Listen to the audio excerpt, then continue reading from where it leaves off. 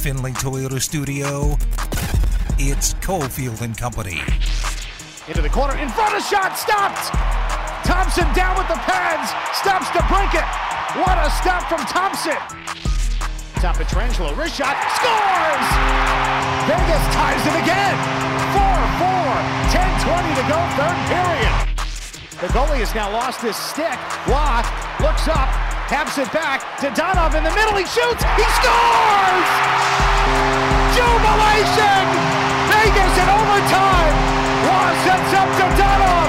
Knights 5, Blackhawks 4. Incredible comeback win for Vegas.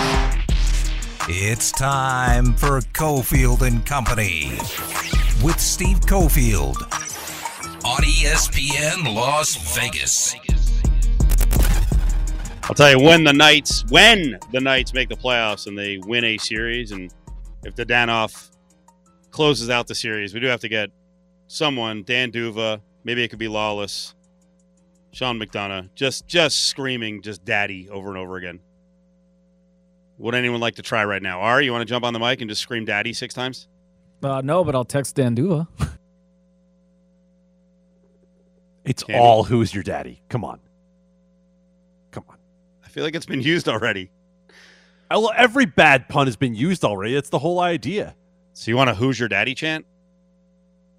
Want to bring it back? I want someone. No, if Evgeny Dadonov scores the winning goal to send the Knights to the playoffs, right? Daddy! Who's your daddy? That's why I don't do play-by-play for hockey. Right there. Daddy likes it. I would have botched it big time. All right, Big Five time. Battle-Born Injury Lawyers presents the Big Five at 5. Number 5. You know, things happen. Someone will say something. You look at them. You're like, yeah, okay. I mean, you're just asking for it. I saw our good buddy Mike Romalo this morning over at the football facility, UNLV football, the Fertitta practice fields. And before we talked to Marcus Arroyo and company, we were talking a little bit of hoops. And Mike Romalo was mentioning, transfer portal, going to be getting some guys out of there. No one specific, but he's like, well, at least we know it's going to be a real calm offseason. No one will be leaving from UNLV. And then within 90 minutes, I don't know if he's gone, but Donovan Williams, who is one of the more promising players that UNLV has, we think going into next year, has put his name into the draft process. Now, we see players do this all the time, right? Like Hunter Maldonado is going to do it. I think David Roddy will probably do it in the conference. Wyoming, Colorado State, respectively. What do you think of this one? He has signed with, as they call it, an NCAA certified agent, so he does retain his 2 years of eligibility. What do you think happens here, Candy, with Donovan Williams? It's hard to know whether we should treat any of this stuff differently than putting your name in the transfer portal, right? All of this 1 foot out stuff kind of feels like the way of college basketball now, and I'm not mad at it. If you want to know what your worth is, you either have to put your name in the transfer portal or put your name in the draft process. So Donovan Williams puts his name into the process.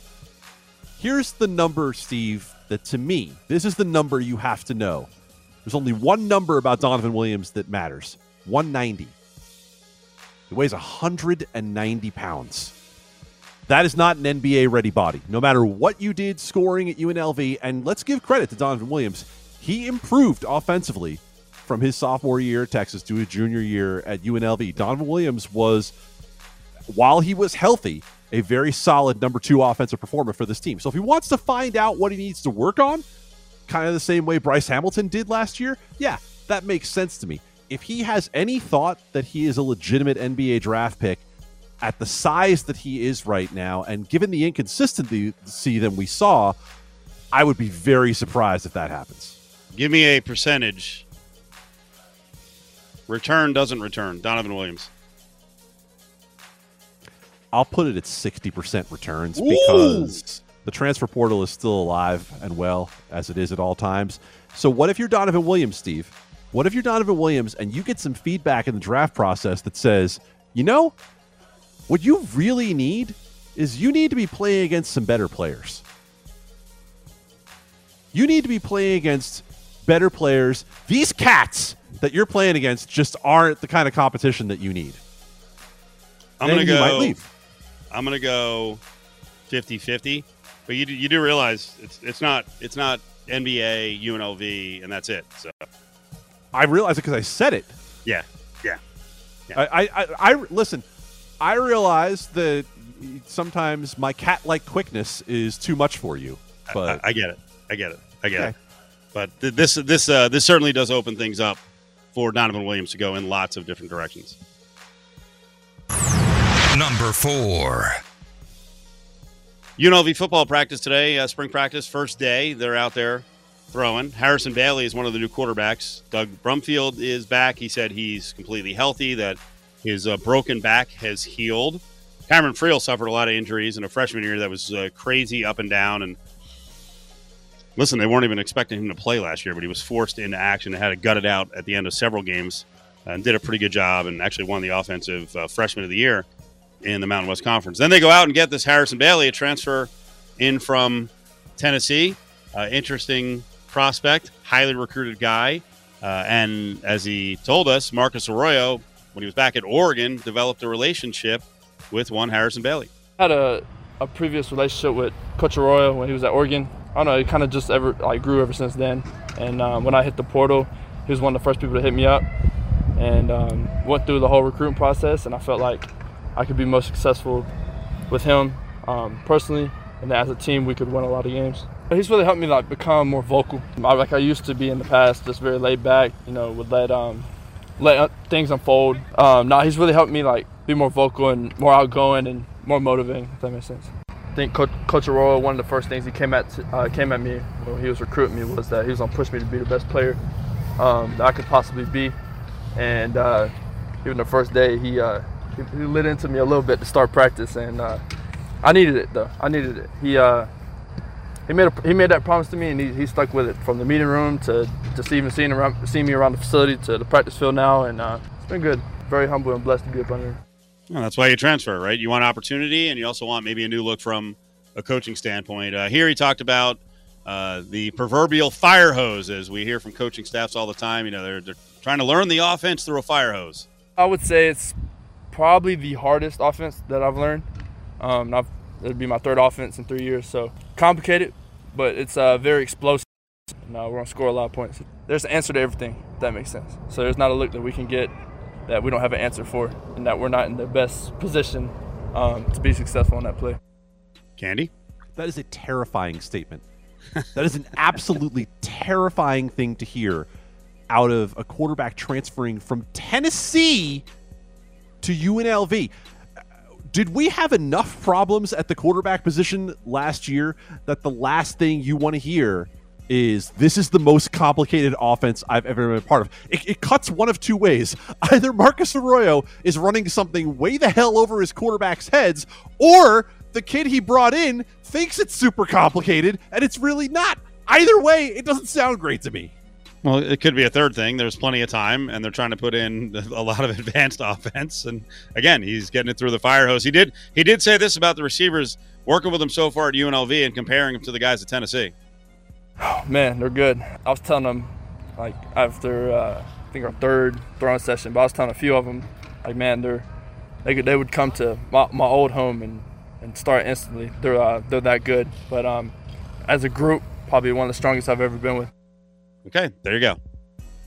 And again, Candy, I know it's cool to get all worked up, but you're talking about a 20-something here, his first time in front of the Vegas media. Sometimes things can be a little bit exaggerated. Yes, absolutely. I know what it's like to be in front of Mike Grimala and Steve Cofield for the first time. Sometimes your juices just get flowing and you say things you would never otherwise say, like that Mountain West receivers could start at an SEC school. Stop it. My God. I actually think that does happen. Yes. Okay. Kids don't always come across with a clear message. Frankly, if we wanted to, I could sit here and break down a lot of the adults who are new to the market. I sit and listen to what they say, and I'm like, I don't know what you're saying. So sometimes the spoken word is tough. I will defend Harrison Bailey. He seemed like a nice kid. We'll get a chance here at 14 practices or so to get a look at him. And I think what you get here is a quarterback room that is more talented than it was, say, 4 or 5 years ago. At least all the guys have prototypical size, and Cameron Friel looked bigger and stronger. I'd say Bailey is probably 6'4", probably a good 225. So he's got the prototypical size, and Friel got bigger. And, I think I don't want to say this without watching a lot of Bailey, but still, from a toolsy standpoint, Brumfield is the most intriguing guy, but it's a matter of staying healthy. And I tried to ask him a couple times today about his running style, because Marcus Arroyo mentioned last year, part of being a quarterback is to run and be dangerous, but also protect yourself. And he said repeatedly that, Doug can't run high. So I think that's going to be one of the things they improve on. The biggest thing is to make sure they at least have 3 healthy options or 2 healthy options throughout all of this coming season, because they can't go through what they went through last year, which just got crazy. I mean, middle of the season, you're like, my God, can Tate Martell get healthy so he can play? But he couldn't get healthy. So even the guy who was the 5th stringer couldn't catch any luck and get healthy. Number 3. Number 3. So the NFL is going to change the overtime rule. Now both teams will get a chance for possession in overtime, but only in the playoffs. And the owners didn't want to support the regular season thing. Doesn't this kind of reek of, then why do it? If you're not all in for the importance of both the regular season and the playoffs, then don't do it. What is another sport, Steve, where the rules change in the playoffs? Hockey, right? We go back from the 3-on-3 and the shootout. We go back to traditional play a full period. In baseball, what we did last year was we went from the stupid ghost run to playing regular baseball in the playoffs. So what the NFL is going to do is they're going to put the trick version in the playoffs? That doesn't make any sense to me. Look, I don't like the move in the first place. If you want to win, play defense. That's it. And I realize what the small sample stats say, that since we went to this version of overtime, that in the playoffs, teams that have won the coin toss have won 10 out of 12 games. Great. That's because you get to this point of the season and you have great offenses. I get it. But at the same time, why is it that we are changing the rules to make it so that getting a defensive stop doesn't matter? I don't get it, Steve. I don't. I understand the rule when it was switched to field goal, because the idea of only having to get about 30 or 40 yards and then kick a field goal and the game's over. Yeah, that makes sense to me. I understand that that's not the real thing. But you go down and score a touchdown? Why shouldn't you win the game if you get the ball and go down and score a touchdown? That is the fundamental part of what football is. Do you hate the college overtime? College to me is no. I don't hate college overtime, and it's a different situation with college, right? With the depth of college rosters, you could end up playing forever and ever and kill the product in college in a different way from the pros, I think. Number 2. So we're getting a different feeling with this management group with the Raiders, right? Dave Ziegler actually is the GM. For you, that's refreshing. I love it. I love the fact that we don't have to manage in sound bites anymore, right? What was the last regime? We had to try to decipher whatever code came out of Gruden to know what he meant. We're going to pound the table for Derek Carr. He's our guy right now. No, is we're hearing from a very sober GM who has a clearly defined role as only the GM. He is saying very, very boring things about, well, I mean, negotiations are very personal, and they're personal to everyone involved. I want him to sound like an HR wonk, because in the end, that's what the general manager is. He is the HR wonk when it comes to these things. So that's fine. I like it. I like the fact that Dave Ziegler has one job, and that is to manage the roster and coaching staff of the Las Vegas Raiders, as opposed to John Gruden, who had a de facto job handed to him by Mark Davis of touch your scepter with anything you like. Touch your scepter with anything you like. I think that's actually how he made personnel decisions, as well as looking in a crystal ball with not a whole lot of information. And, as we've been joking, Ziegler is more of a, very kind of business-minded, right? You're not going to get a lot of fluff out of him. But if you really listen to what he's saying here, you can tell the work has been put in, and it's been put in going back to the Patriots days. A conversation with folks over at the RJ, and thanks to Heidi for bringing this in over on Raider Nation Radio 920. He talks about the interest and the acquisition of Rock Ya-Sin.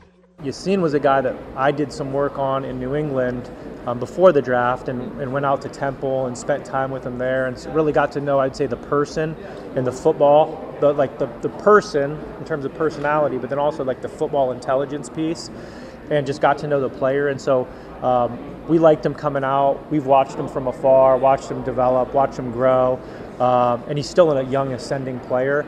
And so anytime you can get a young ascending player, especially at that another premium position, like you can never have too many corners, too many guys that can cover.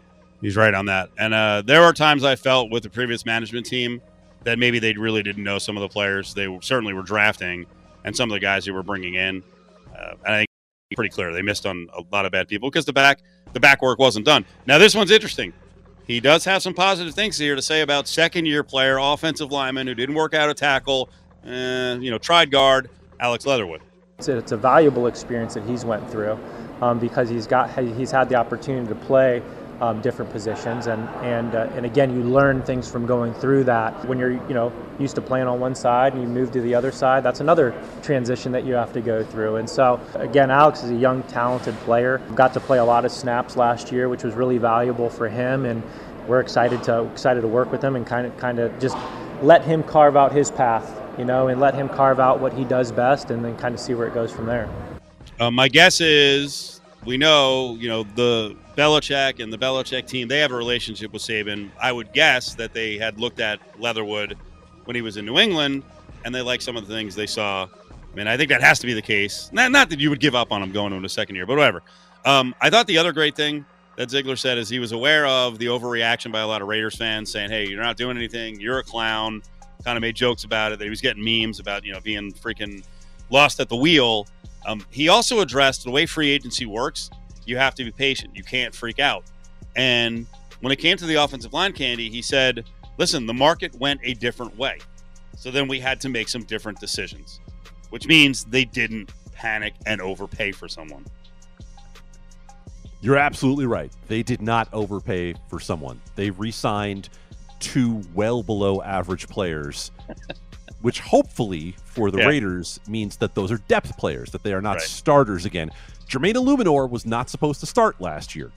Brandon Parker was not supposed to see as many snaps. There was no Richie Incognito, which was never the plan. As for Alex Leatherwood carving out his own path, why in the hell are we talking about a first-round draft pick as though what the plan should be for him is to go on a gap year and see what he likes?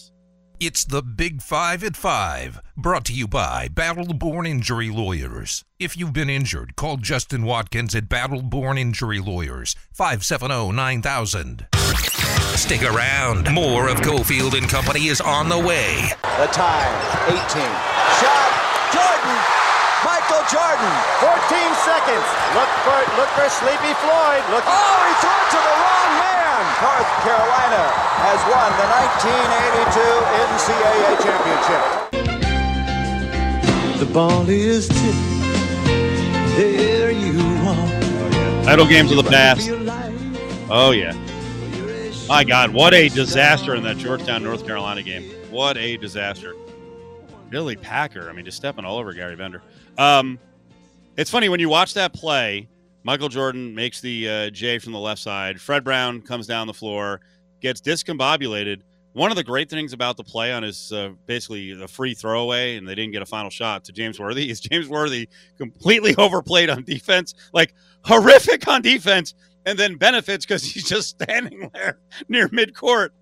I was watching it again today. I'm like, that was really bad defense. That set up a 5-on-4 situation with like 12 seconds left. What are you doing, James? Oh, okay, here's the ball from Fred Brown.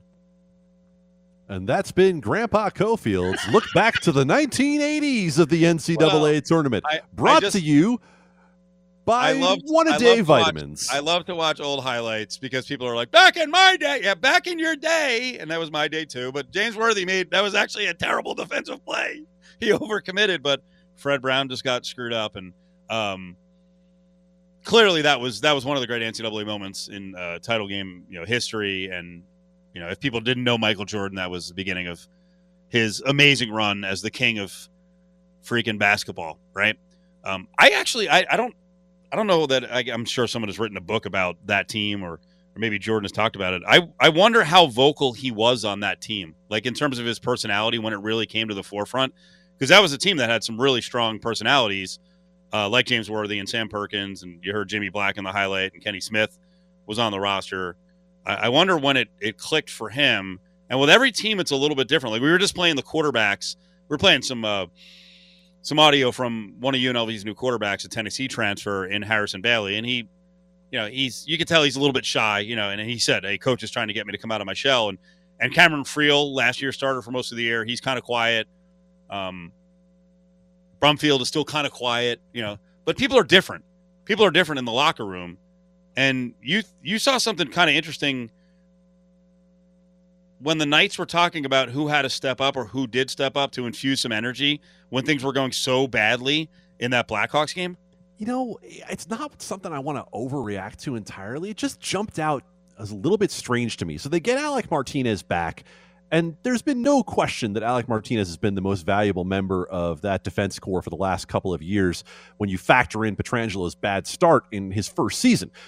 But when they're down to the Blackhawks and on the verge of losing a game that might just push them out of the playoff race, Alec Martinez said after the game that he voiced his displeasure, we'll say, in the locker room, that he got a little fired up before the third period.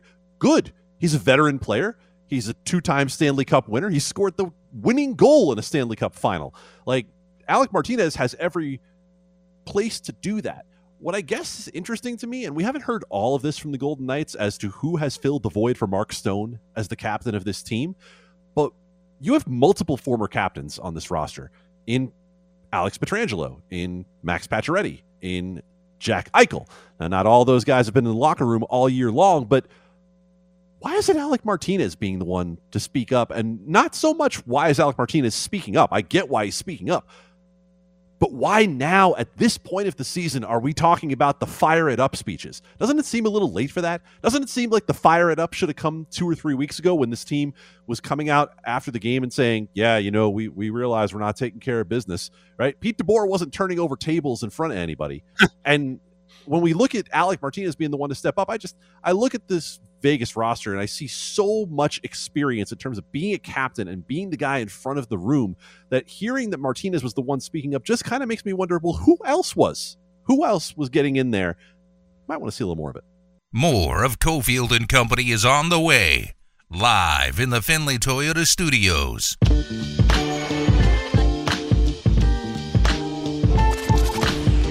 I think we have a good plan moving forward, but that'll be an evolution. Until we know that final answer, it's really speaking in hypotheticals right now. You have to be ready, whatever decision is made, potentially to go with Jacoby for a portion of it or not.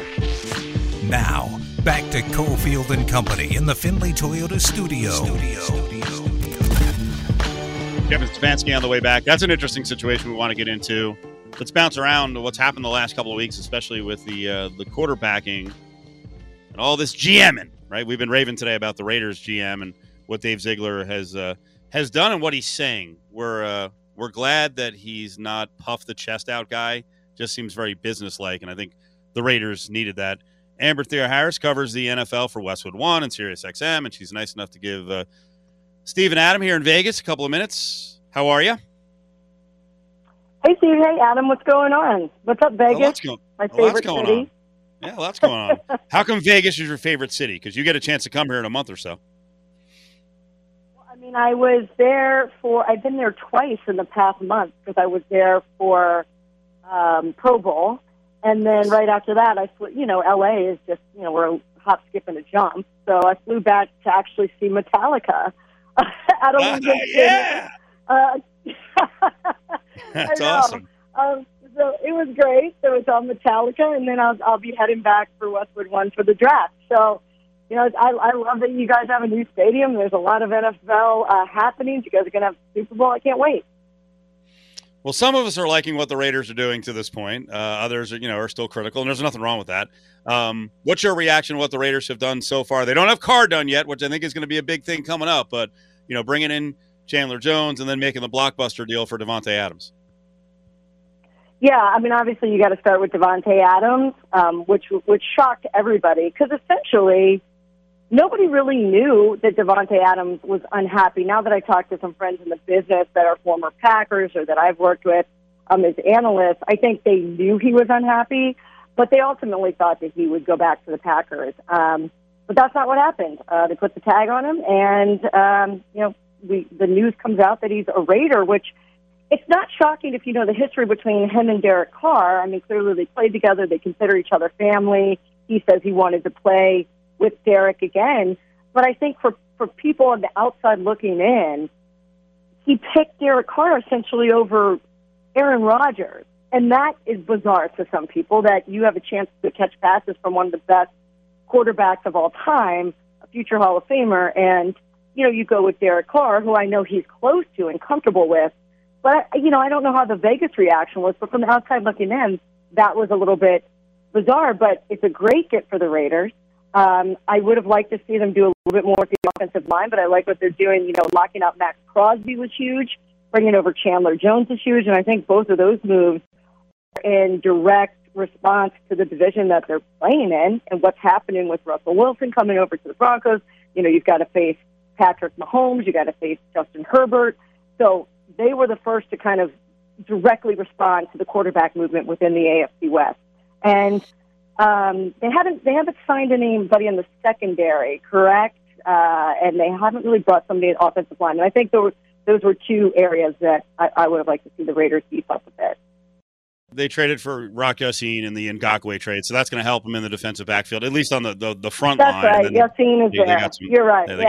They got some backups. One more thing on Davante Adams. We had Jen Latta on, who does ESPN National and does ESPN Milwaukee Morning Show, and she said, it's not a guarantee this was the case, but she suggested that Adams just kind of got tired of the Aaron Rodgers grind. Like, as good as he is, being around the guy and in the off seasons are just a grind. Look, James Jones is one of my good friends, right? And he played with Aaron Rodgers. He was my analyst at NFL Network, and he loves Aaron Rodgers, and we all know Randall Cobb loves Aaron Rodgers. That's, Aaron wanted him back as a security blanket.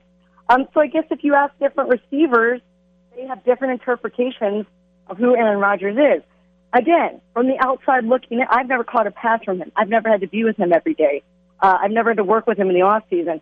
But I can imagine it gets a little tiresome because, let's face it, he is a diva. I think Barkley hit it on the head when he said he's like that pretty girl that you constantly need to remind her that she's pretty. She needs to constantly hear that, which is just another way of saying that he's high maintenance, right? And some people might get sick of that. And when somebody like Davante Adams, just as pretty of a girl, to give you a metaphor, that doesn't need to be told that every day, maybe he didn't like that. I don't have the inside information as to whether he was tired. I can't confirm whether he's tired of the Aaron Rodgers drama, but we do know there's drama with Aaron Rodgers. We also know there's receivers that have come out full support of him and want to come back to play with him. Boy, oh boy. I don't have any segue from pretty girl to Deshaun Watson, so let's just go to it. You just got to go. All right. See ya. Let's talk about the situation that the Browns, I'm going to say, have put themselves in. Listen, they wanted him. They had to pay a lot of money to get him. They have a great quarterback. He's got his issues off the field. They're unresolved. And, we also, we heard a bite there from Kevin Stefanski talking about, Jacoby Brissett might have to be the guy for like 4 or 6 games. What do you make of this whole situation in the short term in Browns land?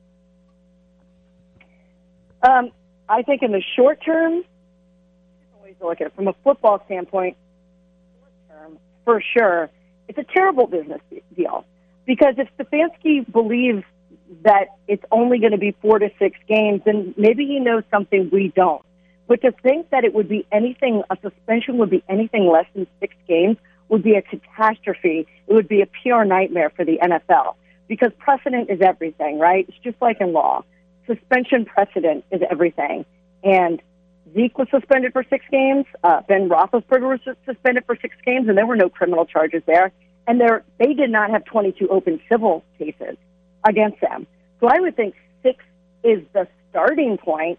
And you have to understand the NFL is under a lot of pressure to get this right because there's a feeling, I believe, within the league that the Browns didn't get it right. And they did make the league look bad. made it tough for other owners.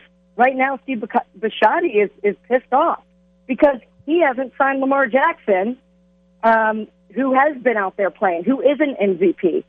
Deshaun Watson hasn't been playing. Deshaun Watson's not an MVP. He gives him $230 million, the first guaranteed contract, the biggest contract in NFL history. So where does that leave the other owners? So I think the Browns kind of put themselves on an island. It's also a bad business decision. If you're paying $230 million and maybe they put him on the commissioner exempt list while they're investigating. Maybe there's a suspension that follows. He could be out a year, the entire first year, and is it worth it then? I think the Browns were desperate, and the Browns did the most Brown move they could, and it was an egregious, this was my friend Judy Batista at NFL Media put it this way, it was an egregious act of winning at all costs, with a disregard to now if we move to the non-football side, but the kind of social side and the PR side, I think people were upset because once that press release came out, the statement came out from the Browns that said that they did an extensive and exhaustive, investigation or whatever wording that they used. I can't remember exactly what it was. They came out and said that, and it was to all the people that, have a brain and have eyes and know what's going on. It's like, clearly you just wanted to win at all costs, and you don't care about what those women say. That is what it is. So why are you patronizing us by putting a statement out that you care? So you're dumb enough to give them a guaranteed contract for a guy that might not even be on the field, for a guy that may or may not be guilty of some pretty sick allegations. You were fine doing that, but you were aware enough that you had to make a PR move and put out a statement that looked even worse because when the women's lawyers said nobody reached out to us from the Browns, nobody investigated, how can you say you did an exhaustive search? Just say we didn't give a crap. We wanted to win. We had a chance to get a young quarterback in his prime. We don't care whether he did it or not. We're going forward. And that is what it is. Don't act like it's something different. I think that was even more of a slap in the face. For I think not just women, but for people in general that are like, wait a minute, if 22 people say something, that's smoke. We don't know if there's fire. I don't know if we'll ever know. But that's something. At least acknowledge it. Don't give the guy, wait a little bit. Don't give the guy the guaranteed money ever in NFL history. But, Amber, we heard from Jimmy Haslam. He made very clear that his daughters had veto power over this. It was very obvious, right, that his daughters said – I just – the ridiculousness of things that are said around this process are just stunning. Stunning. And again, it's almost like stop talking, right? You want to be like, just stop talking, because everything they say, every statement that comes out just looks worse and worse. It's like just – forward. You did what you did. You clearly made the statement that you don't care what you did. So don't try to fool all of us. And the whole daughter thing, when people say, like, I have daughters. Well, not all women have the same opinion on things. Just because you have daughters and just because I'm a woman doesn't mean I feel one side or the other. Just because they're women doesn't mean they feel one side. There's men that have opinions about this, strong opinions. So to throw out that you have daughters, that is the lamest. Yeah, like you said, the stuff that they say, it's cringeworthy. That statement for sure was cringeworthy. Well, the flip side, of course, is that I don't remember anyone ever saying, you know what, I have sons. I know what it's like to. No, you never hear that said. It's never said. But Amber, I have to use that to transition into something that I did want to ask you about, because we like to every now and then mine social media for some interesting information. And I want to read your tweet from about a week ago. My son just ran into a sliding glass door, and now I'm going to hell because I laughed way too long and hard. But in my defense, his eyes literally crossed. Bravo, Amber. Bravo. We need to normalize laughing at dumb things our children do. I'm never going to win Mother of the Year unless I'm the one submitting my own candidacy, because I grew up in a family, a kid of the 80s, Greek family, my parents were working class. They were just straight up about things. And I don't coddle my kids. I know he's going to be fine. He hit the sliding glass door. I know he was alive. He was moving and looking at me with his cross-eyed, but he was still breathing. And so I was like, I'm going to laugh for a good 10. I was crying. My husband's like, you're crying. I was like, it's the funniest thing I've ever seen. I love it. You know what we did? It must be something on my back door. We have, a screen door. And more kids in my neighborhood have gone through that damn screen door that we now just have holes in it where kids have busted. We don't even replace it because it costs too much money. They just keep bouncing into doors. And so we just, it's cost effective. Just leave it up there. You know what? It's just life. You're just living life. It's just the scars of life. Life. Toughen them up. They'll be fine. But they hit one door, though. They're going to be fine. And I'm sure some people looked at that and said, you should have checked him for a concussion. Or he was fine. They're all right. Amber, what are you? My non-mother of the year moment. Oh, we love it. Believe me, we love it. We just sat here and laughed with you. What is Westwood One going to be doing for the draft? So we'll be down there covering with a live coverage of the first round. So we are the first media outlet that gets to talk after once they come off the stage. So NFL media gets them right off the stage. On the stage, on the steps, and then right when they come off the steps, we're the first media outlet. So it's really great to get the first rounders right in that moment. And it's really weird that maybe because I don't know, maybe because I'm a mother, maybe I have that intuition. Like you get to interact with these young men for the first time in that moment, but you really get a good read in how they react. Like for example, last draft last April, Michael Parsons, you read so much, you hear so much. There was character questions at Penn State. People thought, he would slide in the draft, and you're reading about all of this. So you kind of have this preconceived notion of maybe, what he's like, and it usually, a lot of times they prove you wrong, and he was one of them. He was the most impressive interview as far as like how much he appreciated where he was in that moment and how he portrayed that he really knew he had to work hard. And I looked at my producer and I said, I don't care what people say about this guy. I think he's going to I think he's going to be one of the best rookies. He could be rookie of the year. And my producer was like, yeah, he needs to grow up. So, kind of yada, yada. Look what he did. He went out and he was amazing. Now then somebody like Mac Jones came off the stage and literally in between the time that he came off the steps to when he came to me, Patriots PR got a hold of him. Like Stacey got a hold of him, right? And it was like he turned into a Bill Belichick Patriot from the time he left the States to the time he got to me. He gave us nothing. He was like, I'm just happy to be here, on to Cincinnati. Like those answers. I said, wow, in 5 minutes they transformed you to a Patriot. Wow. That was crazy.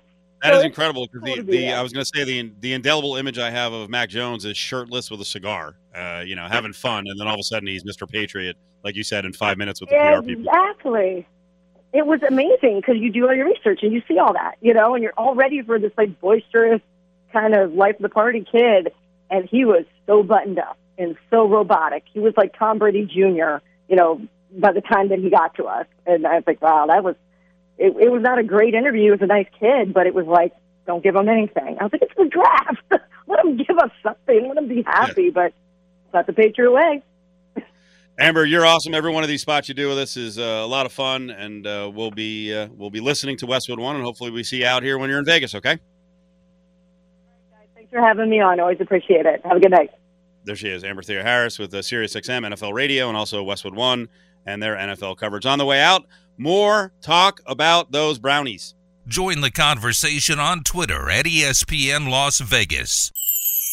Cofield and Company presents. Hey, hold on. Bag up. Grab Bag. Don't touch it. Don't even look at it. Only on ESPN Las Vegas. Stick your hand in there, Dave. Details still to be determined. UNLV Spring Football Showcase. Believe it's going down April 23rd. We'll try to find out ASAP where it's going to be. I still think they're deciding on that one. But spring practice opened today, Candy. So Marcus Arroyo and his relatively new staff, he had to bring in a new OC in DC, which we'll get to when we get to talk to those guys a little later in camp. Arroyo also has a big hole to fill at running back. Charles Williams is friggin' awesome. And when you think about it, a program of the quality of UNLV, which hasn't won a ton of games over the years, they have they've had a run here of like 7 years with a lead back between Lexington Thomas and Charles Williams, and then Charles backing up Lex. And at one point, Lex was going to be the backup for Charles, but he got hurt, and they've had other guys, really good running backs in the mix. Well, Marcus Arroyo talked today about, the incredible load that Charles Williams carried, and the fact that, hey, you know what? These guys who are left behind, left around, it's quite the competition now. We lost the large load there, obviously, with Charles. The largest value stock we had on offense, really, in that regard, experience, let alone how he did. And so between Sammy and Magyar and Javon and those guys who are in the backfield right now, all those guys know it's an open stable, it's an open competition, and so they're going to be as graded and evaluated each day as anybody else, because we've got to make sure we've had in this offense in the past places we've been. We've always had a good running back. We've always been efficient. We've been productive at that role. And are you still looking on the transfer market for that position and others? Yeah, we are. We've got several opportunities still left on the transfer market, which is good. We've played it that way. We've positioned ourselves to be, I think, in a position where we can evaluate right now and let things maturate at other places across the country, and be in position to still be in some free agency, which is really nice. I probably should have been a little more pointed with my question and just left it at running back, because the way he answered at the end there is that they could be looking at lots of positions. The point is they didn't bring in a ton of recruits. In the first two waves of this stuff, they brought in 17 total. They can bring 20 plus, but I would be surprised, Candy, if they don't bring another running back into the mix. The names he mentioned are Javon Wilson, who's a bigger back, who's a transfer from Oregon. He's a former 3 borderline 4-star guy. Chad Magyar has been around forever, who's guy, but he's not going to be a 15 carry a game guy. And then smaller guys like Courtney Reese and Sammy Green. So I think they need someone else in the competition. But keep in mind, whenever they get someone, it's going to be after the spring, and then that person is going to have to learn the offense pretty quickly. Quarterback is a competition. Running back is a competition. And look, it's hard to say what the ceiling is for this team right now, because we really don't have any idea who's going to be playing yet. But it has to be the case. When you win 2 games and you have 6 and you lose inside 8 points, there's got to be more competition. You got to get better at every position. Was today National Brownie Day? Yeah? Ari, yes. Wait, so Ari said that chocolate layer cake is overrated, but he loves brownies. I said Black Forest cake is overrated. Oh, Black Forest. It's just cherries. There's always going to eat it. No, and this cloud wants the edges. This cloud wants, well-done brownies. No. Of course. I'm actually very pro-edge. This could be a debate